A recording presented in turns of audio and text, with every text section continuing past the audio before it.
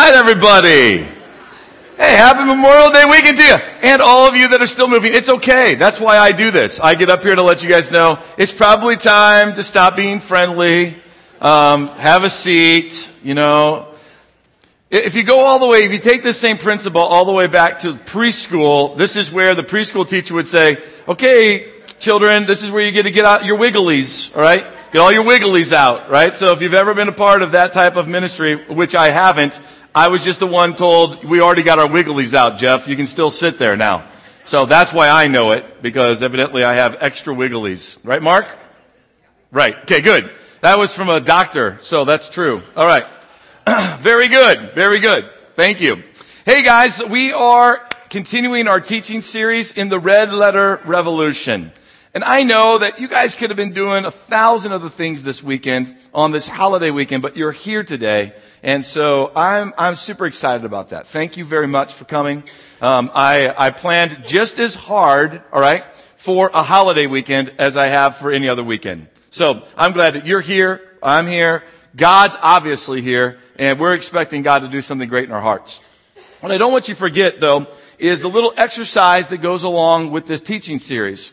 It's that mathematic equation concept. It's actually in a special handout for you today. So if you would please just grab in your bulletin, there's a red document that's in there.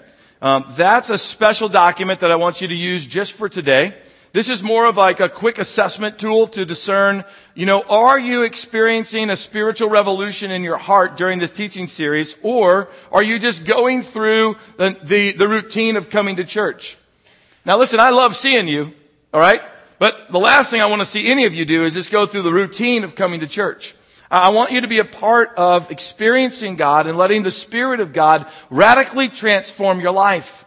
You've heard me say multiple times, here at New Life, we love you, all right? But we love you enough not to leave you where you were at. That means we want to help continue to see you grow spiritually. Well, if that's in our hearts as humans, what is God's heart towards you? Well, God's heart towards you is many times more than that. God wants to take you and He wants to do amazing things in your life today. And so that simple little form is there to help you. You can feel free to fill that out whenever your attention span requires you to fill it out. All right? But I will say this. At the end of the sermon today, I'm going to come back to that. I'm going to challenge you to take that document basically and give it some attention even during our response time, which is, for some of you, would refer to it as singing or worship. I call it response time because it's now the moment after we've heard God's word. How are we going to respond to God based on what we just heard? That's why I refer to it as response time. It's responding to God. It's not responding to a worship team. It's not responding to me or my message. I don't base my message and the success of my message off of how full the altars are or, how many people cried or how many people raised their hands during response time. I basically go, God, I did what you asked me to do. Now, would you stir something in their hearts that causes people to respond to you? Just like I want my heart stirred.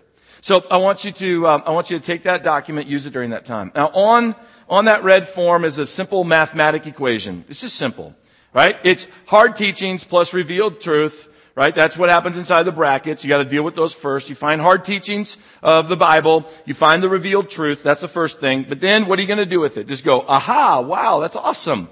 No, you have to take that A that's on there. You have to apply it to your life. Now, when you do that, that's when you start seeing spiritual revolution take place in your heart. That's what I'm really interested in. And I'm wanting to help you make sure that you get there. So today we're going to be tackling week 4 in this Red Letter Revolution teaching series, trying to stir a spiritual revolution in your heart. And today we're going to be talking about your enemies. All right? So, if you would please pull out a piece of paper and just start writing down the names of all those people that are your enemies. All right? And then on the other side of the paper, write down all of the names of the people that, consider you to be their enemy. And if you would just simply do that, then we would be okay here. And then we would bring something that we can confess to God with. Now, it's really not that easy, is it? It's a lot harder than that. But enemies are somewhat entertaining as long as they're not your enemies. Enemies, have created some carnage throughout history as well. Enemies have just kind of been with us. They always will be with us, and they always will be around. So, like World War II as an example. In World War II, we had the Axis and the Allies. these guys in World War II, this Axis and Allies, they battled it out. You know that the Axis ended up being the majority of those countries were like, I think, Germany, Italy, and Japan. And you had the rest of the known world, basically, that was battling against these guys. And those are wars that maybe some of your grandfathers or your fathers participated in. I remember my grandfather did. That's a big iconic moment where enemies rose up and we had to do something about it. But then there's other frivolous things like in our Marvel comic books, like Batman versus the Joker. Come on. That's a good battle, right? Right? You got Batman versus the Joker, or you got Superman versus Lex Luthor, right? Lex Luthor. So you got Superman, you got Spider-Man who battles the Green Goblin, right? I just thought that was cool because how many times are you going to use the word Green Goblin in church? Never. So let's use it right now. Okay, and that's off the charts.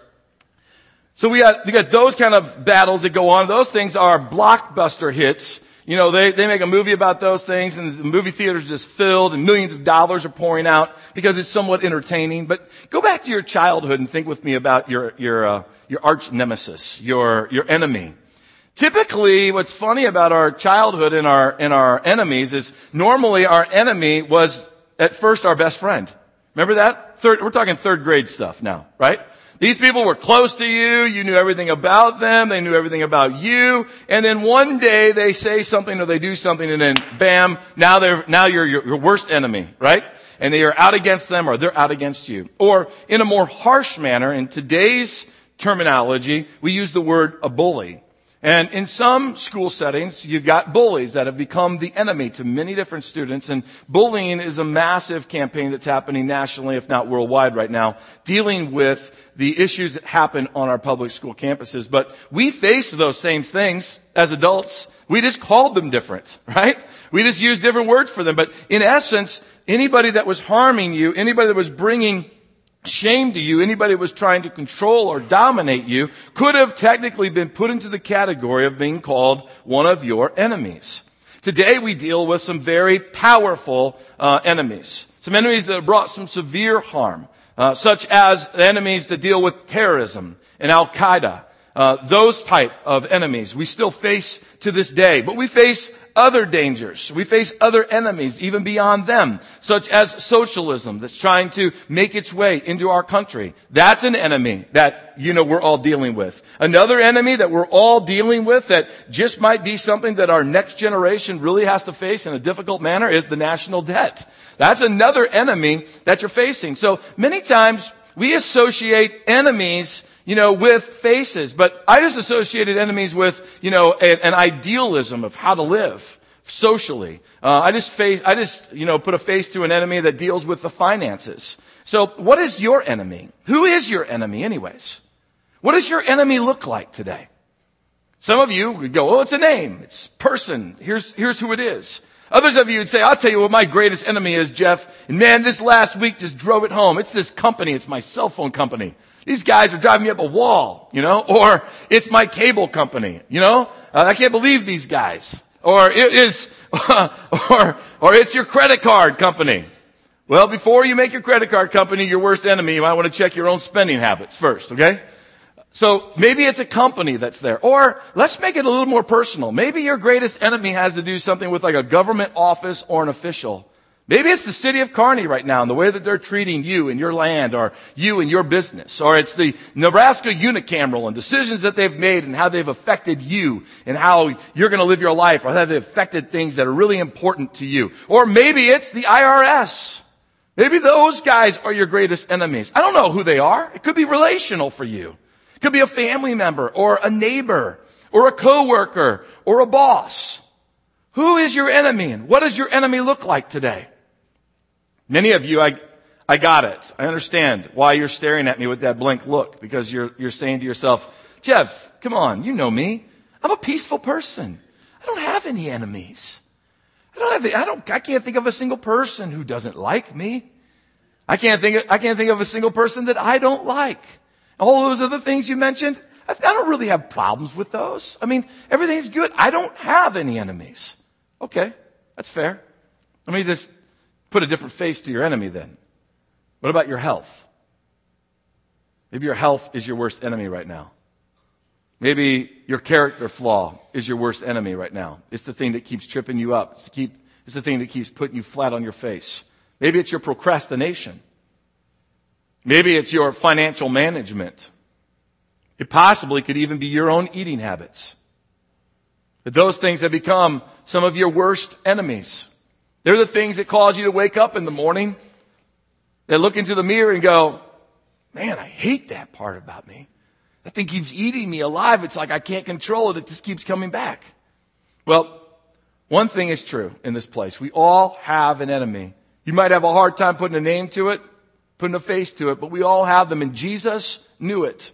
So that's why he addressed it in Luke chapter 6. So if you have your Bibles with you, you're going to want to turn to Luke chapter 6. If you have your smartphone or your tablet device, you're going to want to track along with me on YouVersion. Just type in, New Life Kearney, and you can find us. It's going to pop up. It's going to look for you if you allow the app to say, can I find you wherever you're at on the planet? If you type in New Life Kearney, then you'll be able to track along with us in YouVersion. But Luke chapter 6, verses 27 through 36, Jesus speaks to this large crowd as he talks to them about their enemies. And Jesus says this to them in Luke chapter 6, verse 27. It says, but to you who are willing to listen, pay attention to that. I say, love your enemies, do good to those who hate you, bless those who curse you, and pray for those who hurt you. The very first thing that pops out of this scripture is this, but to you who are willing to listen. The question to you today is, are you willing to listen? You know what that means? To anybody. It's a large crowd. He's got, I don't know how many people there. It just says it's basically a large crowd he's speaking to. Right? He's on the mount. He's speaking to this large crowd, and he says, hey, listen, if you're willing to listen, you know what that tells me? That tells me that, you better really all listen, because all of you deal with this issue. But if you're willing to listen, it's going to help you. If you're not willing to listen, it's not going to help you. But basically, I'm going to say something that you should listen to because it's going to affect every single one of your lives. Well, what does he go on to say? Love your enemies. If you have ears, listen. Love your enemies. Why? Because we all deal with it. What does he mean by love your enemies? And when are we supposed to love our enemies? Jesus is literally meaning as soon as a person becomes your enemy, you start loving them. You know what I wish would have been the case?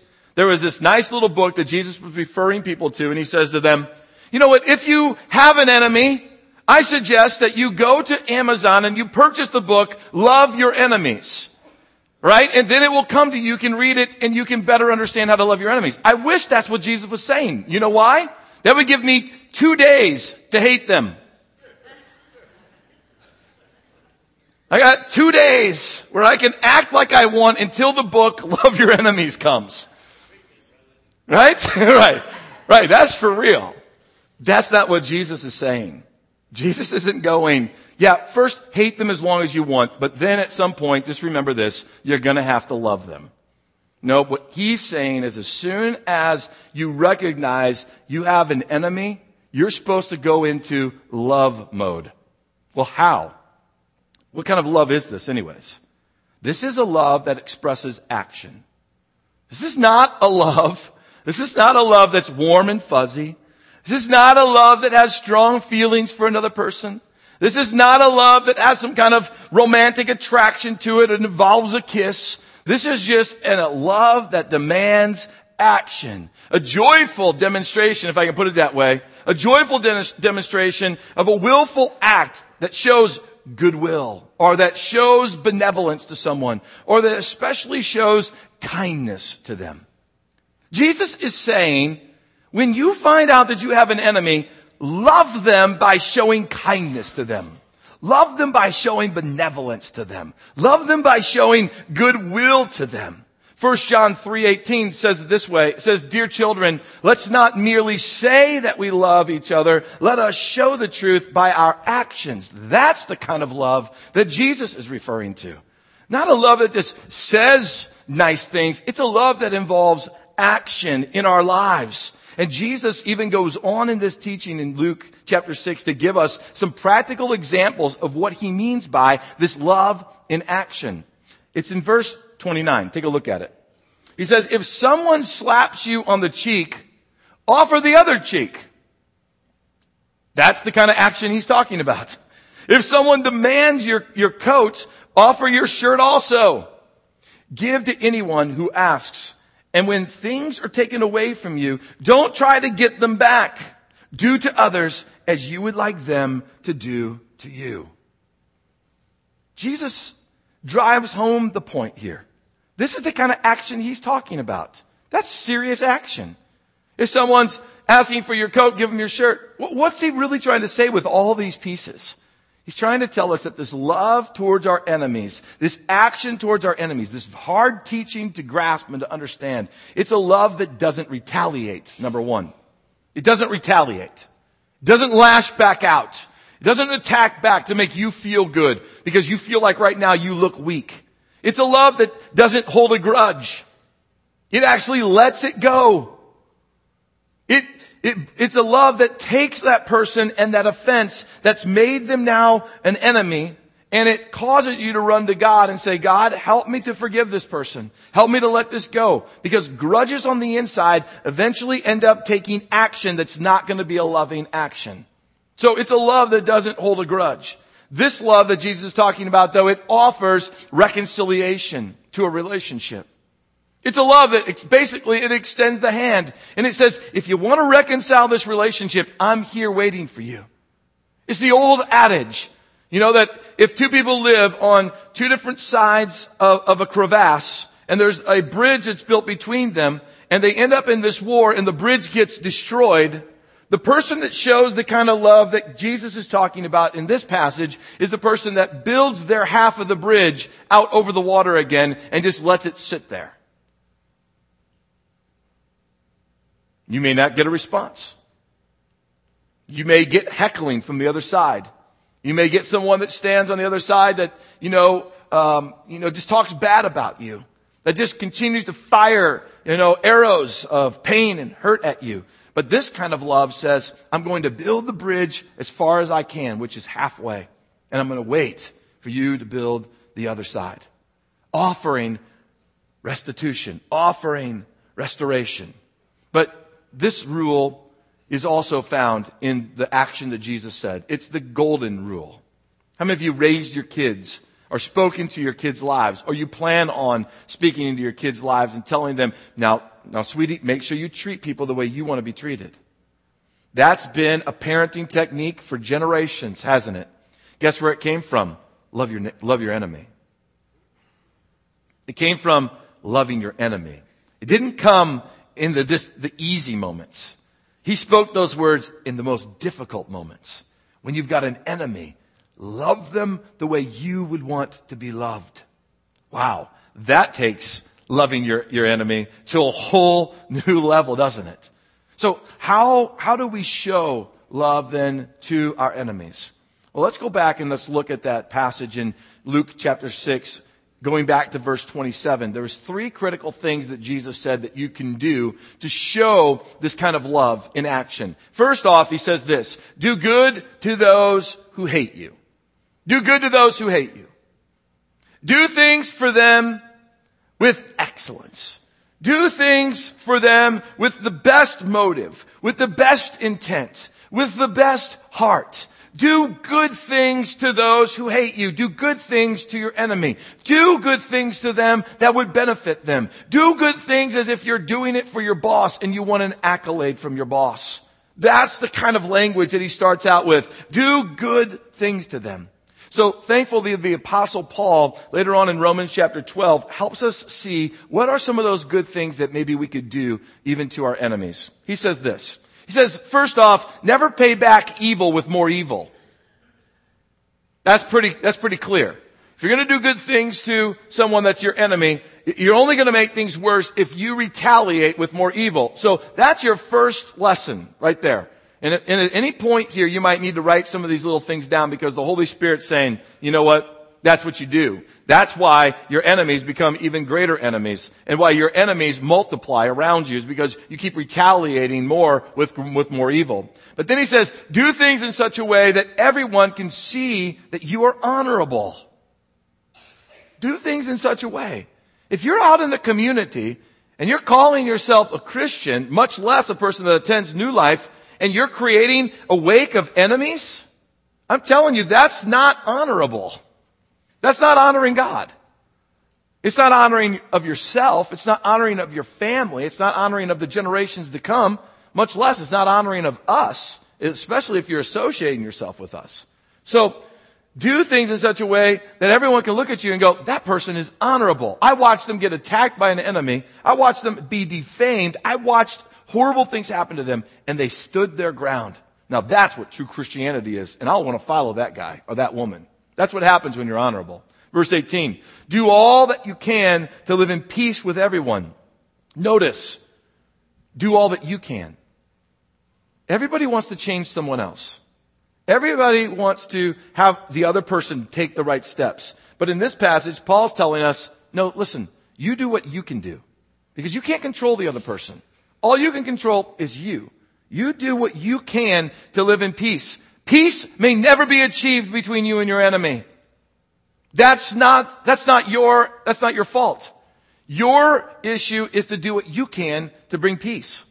Let the Holy Spirit take care of the rest. You can't force a resolution. All you can do is build your side of the bridge by being peaceful. Verse 19, dear friends, never take revenge. Never take revenge. Why? Well, watch. It says, leave that to the righteous anger of God.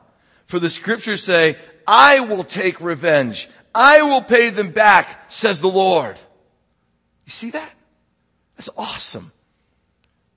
You don't have to take revenge if you're the person that's trying to honor God. You're trying to follow God. Yeah, Jeff, well, you just don't know business. I think I do know business. I deal with a lot of people every single day.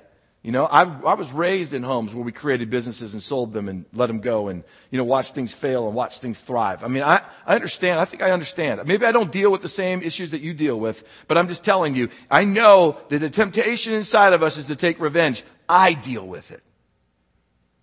I deal with it when someone doesn't like something that we do. My attitude of revenge comes up and he goes, well, let's go show them. No, that's not the right attitude. Let God be the one that stands behind you. Let God be the one who deals with things. You build your half of the bridge and extend peace. In verse 20, it continues and it says, instead, if your enemies are hungry, watch this, feed them.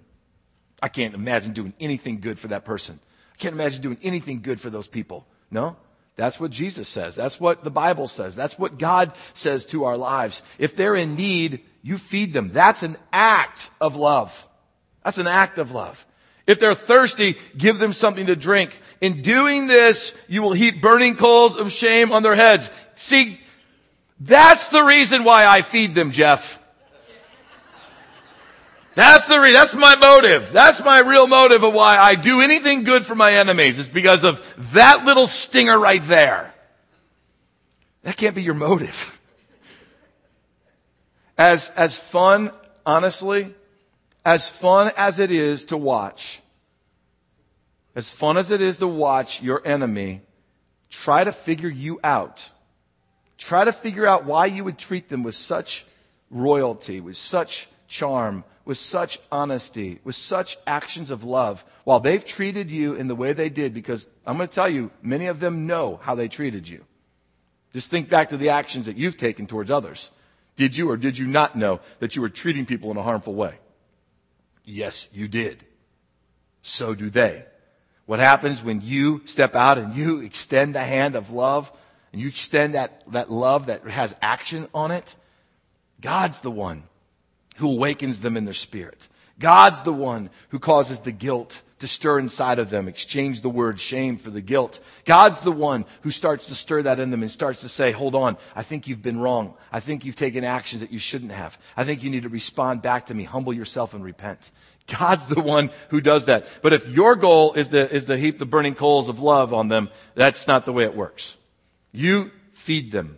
You give them something to drink. God takes care of the rest. Finally, it ends, don't let evil conquer you, but conquer evil by doing good. How does evil conquer you? When you share evil because you received evil. That's how it happens. And unfortunately, some of you in this room today, you don't even know what it means to live without having an enemy. To you, that's what life means. You have to have someone to complain about to someone else. And it seems like that list never ends. It just keeps growing. Someone else is now become an enemy of you. I'll never talk to that person again. I'll never use that person again in business. I'll never shop at that place again. I'll never do this. I'll never do that. Because your whole life is built around complaining. And if you're a complainer, you're always going to find enemies. Let me tell you something about you. You're draining to us all.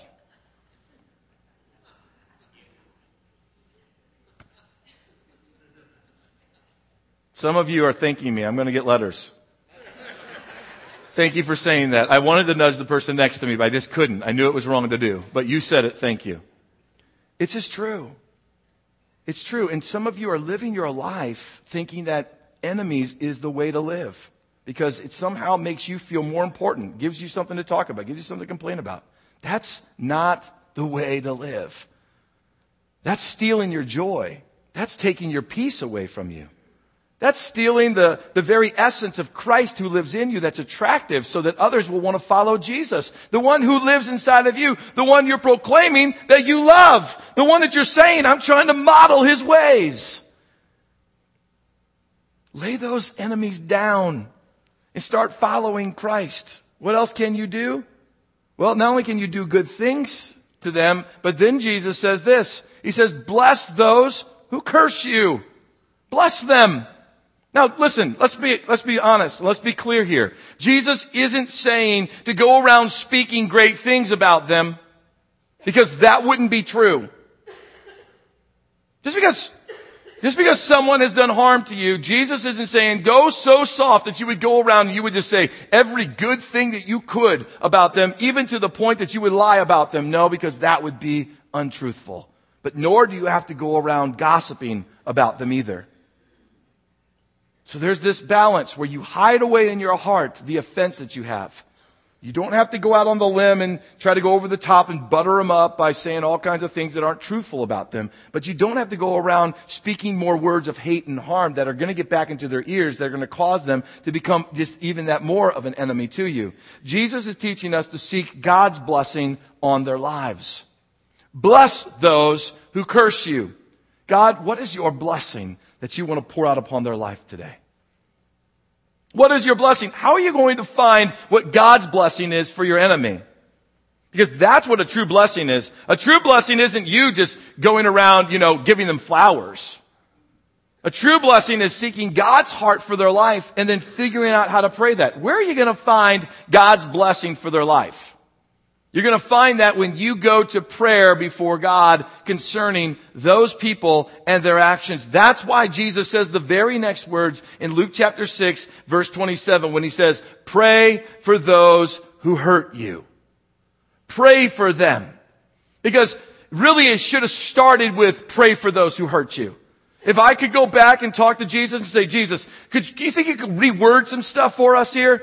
I would have suggested start with pray for those who hurt you, because it's out of praying for those who hurt you that you're going to come up with the way to bless those who cursed you. And you're going to come up with ways to do good things to those who've done damage to you. When you pray for those who have hurt you, it's hard to keep your heart from loving them. It's hard to keep your heart from getting to this place. Well, let me just say it this way. Your heart won't get to a place where it grows cold and angry and jealous and, vengeance. If you pray for those who truly have brought pain to you, who have truly hurt you, you're going to find God's going to do a warming and a softening in your heart. I've experienced this myself.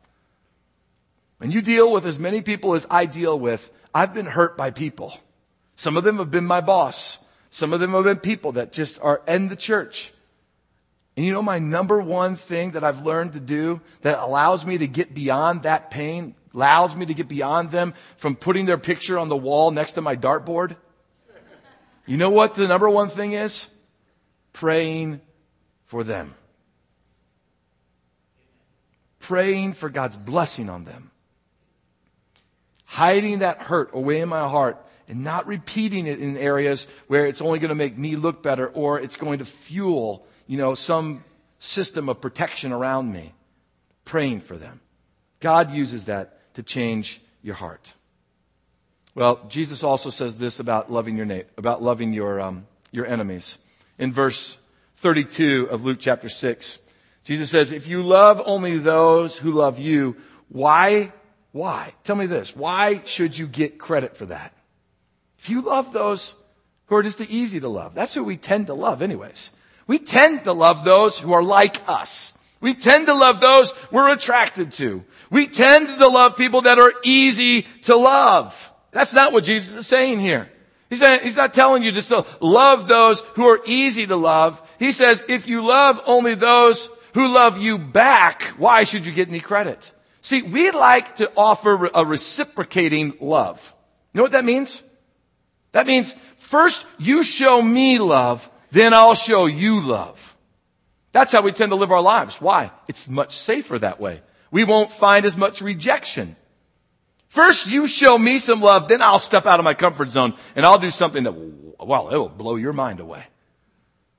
But Jesus is saying, don't wait for someone else to show you that love. You step out and you show it first. How does that relate to your enemy? Some of you are sitting back and you're going, you know what? They need to respond to me first. Oh, really? That's not what Jesus is saying. Jesus is suggesting that maybe you need to respond to them first. And you're in this stalemate. And you're gonna go, well, if I take the first move, then I'm gonna look weaker. No. You might on this earth, but who are you trying to impress? People on this earth, or are you trying to live for Him? You gotta really make that distinction clear in your heart and your mind when you're dealing with your enemies. Because if you're trying to just look good in the face of your enemy, you're probably gonna look really bad in the face of God. So if you're trying to look good in the face of God, then you would step out and you would care less about what people will think about you after you respond. You'll care more about how God sees you. Now that's a struggle to do. That's hard to do. I want people to respond to me first. I'm just like you. I understand that. Because it's easier and it's more relaxing just to love people that are like you. And it's more difficult to love those who don't think like you. It's more difficult to do that. I understand that. That's why Jesus said to us in Luke chapter 6 verse 32b, He says this, even sinners love those who love them. And if you do good only to those who do good to you, why should you get credit for that? Even sinners do that much. And if you lend money only to those who can repay you, why should you get credit for that? Even sinners will lend money to other sinners sinners for a full return. So who are you acting more like? Are you acting more godly? Or are you acting more like the sinner? Woo. Wow, that stings a little bit, doesn't it? Hard teaching with revealed truth. If we apply the right thing, we can find a spiritual revolution happening in our lives. What is this credit, though, that he keeps talking about? This credit that if you respond correctly, that you actually will receive. What is this credit? This credit is God's grace. This credit is like a father who comes and he pats his son on the back and he says to him, well done, son, you did really good. It's like God coming to you, patting you on the back, going, good job. Man, I know that was tough. I know that was a hard thing to keep yourself from responding, with that vengeance. But you did it. And he pats you on the back. It's that father who gives that hug to his son that just reminds him how much he loves him. Even though he just fell flat on his face and he got bruised and he got beat up. It's that praise that you're given for doing a great job. It's God's praise to you for doing a wonderful, incredible job in the kingdom. That's the kind of credit. That's what we should be living for, by the way. That's what we should be hungering for, is that kind of credit. Where our Heavenly Father goes, well done. I know you faced something difficult, but well done. Well, you sense that embrace from God because you withstood the temptation to lash back. So Jesus ends this passage in Luke chapter 6 by challenging us to be more like this Father who's willing to give this credit to you. And he says these words in verse 35. He says, love your enemies. He starts with it, he comes back to it. Do good to them. Lend to them without expecting to be repaid. Then your reward from heaven will be very great. That credit we talked about. And you will truly be acting as children of the Most High. For He is kind to those who are unthankful and wicked. You must be compassionate. Read the last part with me. Just as your Father is compassionate. Wow. That's where Jesus leaves us. He says basically to us, if you respond in the way I've just taught you, know this, you're responding like you're children of God. Like you are validating to the world around you that you belong to God when you respond the way that I've asked you to. Not only are you doing that, but you're proclaiming that the ways of the God's kingdom are greater than the ways of this earthly kingdom. That when you face your enemies, when you face difficult people, when you face difficult scenarios, when you face things that cause other agencies and governments and, entities and people and companies and neighbors and relatives and coworkers and bosses, when you face them in a way that they're trying to become an enemy to you and you respond in a godly way, you're proclaiming to the world that Jesus is alive. You're proclaiming to the world that God's way is the right way. You're proclaiming to the world that you belong to God.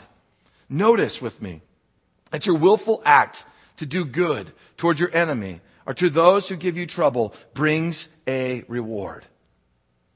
The reward of God wrapping His arms around you. But for some of you, it's hard to receive the reward. Because we're going to put a new face to the enemy as we wrap up this message today. For some of you, it's hard to receive the reward. For some of you, it's hard to follow out this teaching. Why? Because you've made God your enemy. And if God has become your enemy, hard teachings will never find the true revealed truth that when applied bring a spiritual revolution to you. Has God become your enemy? Instantaneously, your answer would be, no, not me. Well, let's think back a little bit. Have you ever prayed for someone to find healing and they never did? And so you resented that response from God? And did you harbor a little peace in your heart? And did you make God an enemy in that slice of the pie of your life? Oh, you might be totally devoted and loving of God. I don't question that. But you might have some areas of your life, that sliver, that piece of offense that got into your heart where you're holding that against God now. Or you prayed to God to help you through difficult financial times, but He never did. And you don't see how He really came through. And you just had to buck it up and make it all happen. And you hold that against God. You've made God an enemy of your finances. And so therefore you don't honor Him with them. Or maybe you're holding an offense to God because there's sin that's in your life and you keep praying to God to help you find freedom from it. But it's as if you're praying to a brick wall and God's never seemed to help you conquer this particular sin in your life. And so now you don't trust God in that area and you've made Him an enemy in that zone of your life. Has God become an enemy to you? God should never be the one who becomes an enemy to you. It says in those last words that Jesus gave us, He says, show compassion just as your Father shows compassion. And it says that the sun rises on the just and the unjust, that it rains on the righteous and the wicked, that God's heart is kind even towards those who call Him enemy. That's God's heart.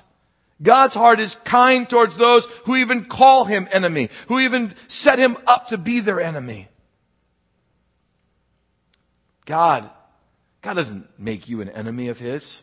You could be the worst sinner in this on the planet, and you could be sitting in this room right now, and I would have all confidence in my heart to tell you right now, you are not God's enemy. God's hand is extended to you. The half of God's bridge has already been built to you. God's bridge has been built and His hand's extended. Now, your sin has separated you from God, and if you end this life with all of that sin in your heart, living as God is being your enemy, and you're just got your back turned towards Him, and you're just totally like, I don't even believe in you, God. I'm going to tell you, there is going to be judgment that's going to happen. But on this earth right now, your sin does not make you an enemy to God. Your sin causes your heart to look at God and say, you are my enemy. God's the one who's willing to love you. So you first deal with, is God an enemy of your heart? I mean, look what Jesus said in some of his last words on the cross about his so-called enemies. Jesus said, Father, forgive them, for they don't know what they're doing. And the soldiers continued gambling for his clothes by throwing dice. Some of his own last words are, forgive them. What should your words be today towards your enemies? Forgive them. Some of them don't even know what they're doing. Some of them have no idea the harm they've caused you. Forgive them and let it go. That's the application today. Deal with the enemy that maybe God has become in your heart.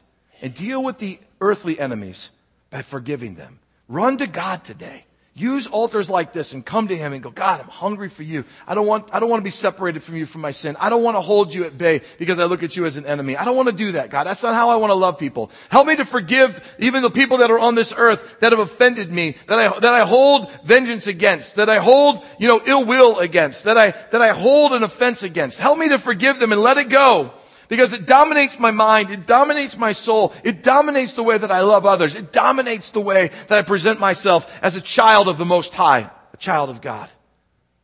Let's lay our offenses down. Let's lay our enemies down. And let's love the way Jesus said to love. Let's start extending the hand of grace. Well, that was the hard teaching. You've got to find what's the truth the Holy Spirit's saying to you today. You got to figure out how to apply that today while we respond to God. Why don't you stand with me and let's pray.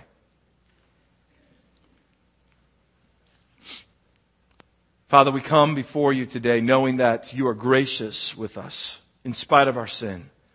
That you love us in spite of what our mouths have said, in spite of what our hearts have believed, in spite of what our actions have done. You're faithful. You still love us. If you forgave those who put you on the cross, if you cried out and you said, there's a way for them to have relationship with me, even though they even were the ones who nailed my son to the cross. If there was a way for them to find grace, there's definitely a way for us to find grace with you. Lord, first, I pray that you would help us to identify in what ways have we made you our enemy. Help us to deal with that first. Lord, also help us to respond like Jesus did on the cross and help us to identify our earthly enemies. And to pray forgiveness for them. To pray a blessing for them. To figure out ways to do good things to them. And Lord, we would be teaming up with you, and in the end, we would please you because we're responding as children of the Most High. Lord, today in our time of just singing to you, our time of praying to you, may we use these altars. May these altars be for the hungry that are going, God, I want to act more like you on this earth. God, I want to be more like you. I want to love more like you. May our songs, may they reflect the tone of our hearts right now, of just wanting you to take complete control of our lives, wanting you to have, every area of our lives. May our prayer, God, be one that lines up with your hearts, not one of vengeance, not one of, God, deal with my enemies, but one that says, God, teach me to love my enemies the way you taught us. Lord, we're going to trust you for every good and perfect thing that comes from